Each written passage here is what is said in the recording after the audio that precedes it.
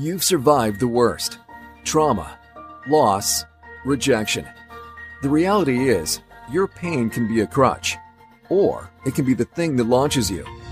You're listening to the Purpose Through Pain podcast, a podcast dedicated to helping you experience true freedom and breakthrough. Tune in each week as guests share their incredible life lessons from their personal stories and hear from experts who can give you the tools you need to stop surviving and start thriving. Here to help you find purpose through your pain is your host, Joseph James. Hello, everyone, and welcome to another great episode of Purpose Through Pain podcast. I am your host, Joseph James. Today, I want to talk to you about the continued healing process that you may be going through. But what causes some of the pain that we have experienced in life? Or should I really ask the question is, what continues to cause the continued pain? I want to talk to you today about the word triggers. Things that have constantly been brought up from our past that we are experiencing in our present situation. As of just about 8 months ago, I had no idea what a trigger was. I started to venture out and got into a relationship with a young lady, and the main word seemed to be triggers. And I had no idea what it was. If I did something to her, I triggered her from something of her past, and then she would get upset or she would act a certain way, and then I would get triggered by that, and I'm like, oh my Lord, I didn't even know what triggers were. Had no idea. But through the process, I started to learn and understand how I was causing these triggers in somebody else, but even more importantly, for me as an individual, what I still had undealt issues when it came to my past. And it was nothing that this individual was doing to me specifically, okay? But through actions, I would act a certain way, or if there was something that happened, she may do something or say something, and I didn't know how to deal with it. I tried to figure out a way to manage through it. And of course, what does every guy say? Nothing's wrong. Nothing's bothering me. And ultimately, everything was screaming on the inside of me. I just didn't know what it was. Had no earthly idea what a trigger was. See, triggers are teachers. It's showing us what needs to be healed. And I didn't know that at the time. I had no idea what I was going through. I had no idea that I was inadvertently triggering this young lady, of something that I did. Could have been playing around, could have been something I said, could have been the way I looked at her, could have been a lot of different things, or the way we were in a situation and I would respond to something that she did, and which was all healthy to a degree. However, healthy when I say I'm healthy in terms of my reaction or my response to her, it may not have been something at all that was intently harmful from my standpoint or my heart. However, it's something that may have reminded her of an experience that she had in her past, and then vice versa for me. So I'm going to talk about me, for example. Okay, there's been times in my life that I felt rejected or abandoned from my father or mother. Okay.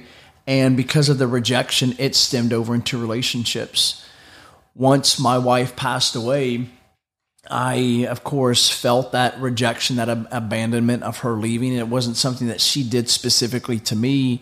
So I didn't stay in that aspect or that belief for a long time. However, when I started to venture back out into the dating world, I had no idea what a couple definitions or terms that we would use today in regards to ghosting or even catfishing. Okay, I had no idea what those meant. I thought people were just being downright rude and ugly. And so the first time I was ever ghosted, I really didn't know what to do. I felt so much rejection come up in me. The first time someone said, "Don't ever message me again," I felt rejection just simply by somebody not responding in a fast enough manner to a text message or somebody not answering a phone call, because I had dealt with those issues throughout my young adulthood. Even before texting came available, a phone call, somebody not calling me back, and I would sit around for hours and wait at the phone for somebody to call me back, and it never happened. And so those things were being triggered in my own life at that time. I had no idea what they were. I had no idea the root cause. The root was not somebody not answering a text message or somebody not responding to me by calling me or returning my phone call. That was not the issue. The issue was the rejection that I dealt with. The root of it was the rejection that I had as a child. That was the root, okay? The symptom was the text messages, the phone calls, things like that. And so as I moved forward in terms of dating this young lady, things would happen. I would not get a return text message from her. So instead of responding and hey, I hope you're having a great day, I would respond or I would message her, haven't heard from you today. Everything okay? And what that ultimately does is put somebody in a defense of that they feel required or expected to return somebody's text or even to text them. And this is when we first started talking. We really haven't even developed a relationship yet. And so those things went on with different things. It went to not responding or saying certain things, and all of a sudden I would feel a certain way.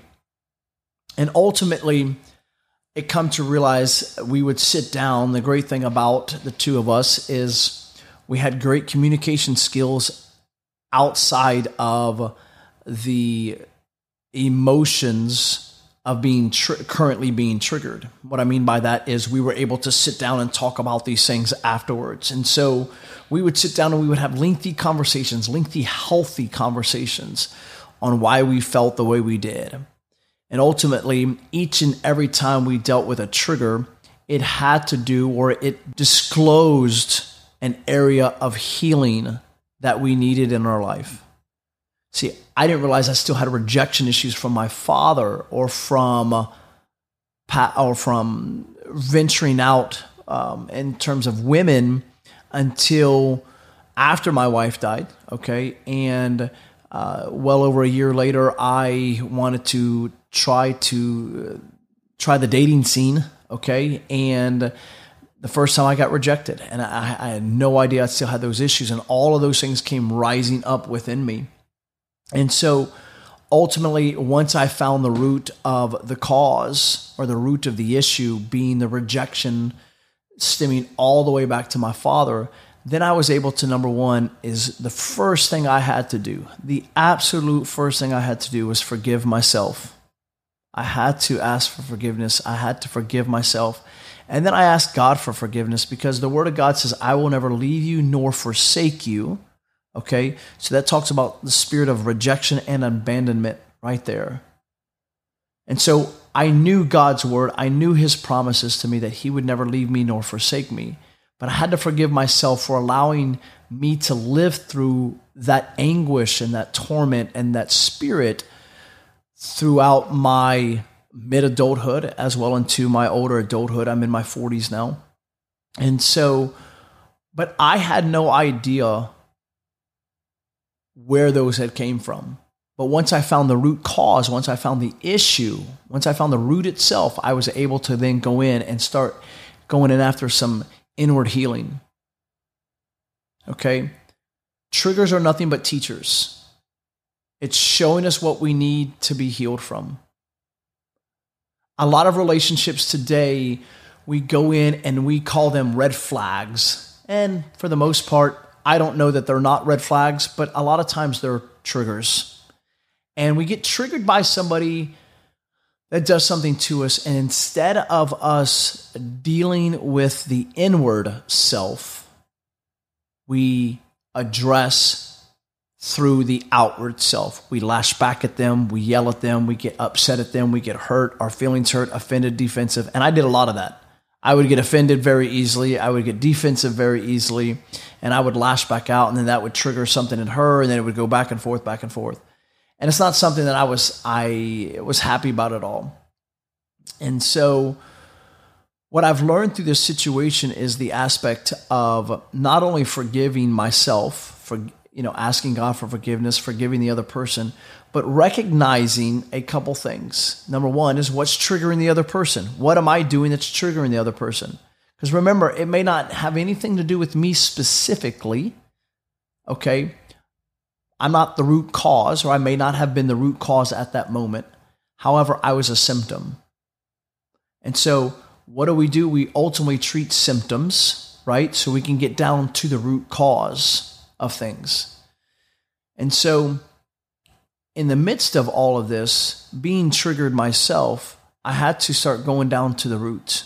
I had to start discovering within myself what the root was so I can no longer be triggered by it. And so when we get into a new relationship, whether it's with a future spouse or boyfriend, girlfriend, whatever the case may be, or even when it comes to business transactions, relationships, period, okay? Somebody does something to us that triggers us.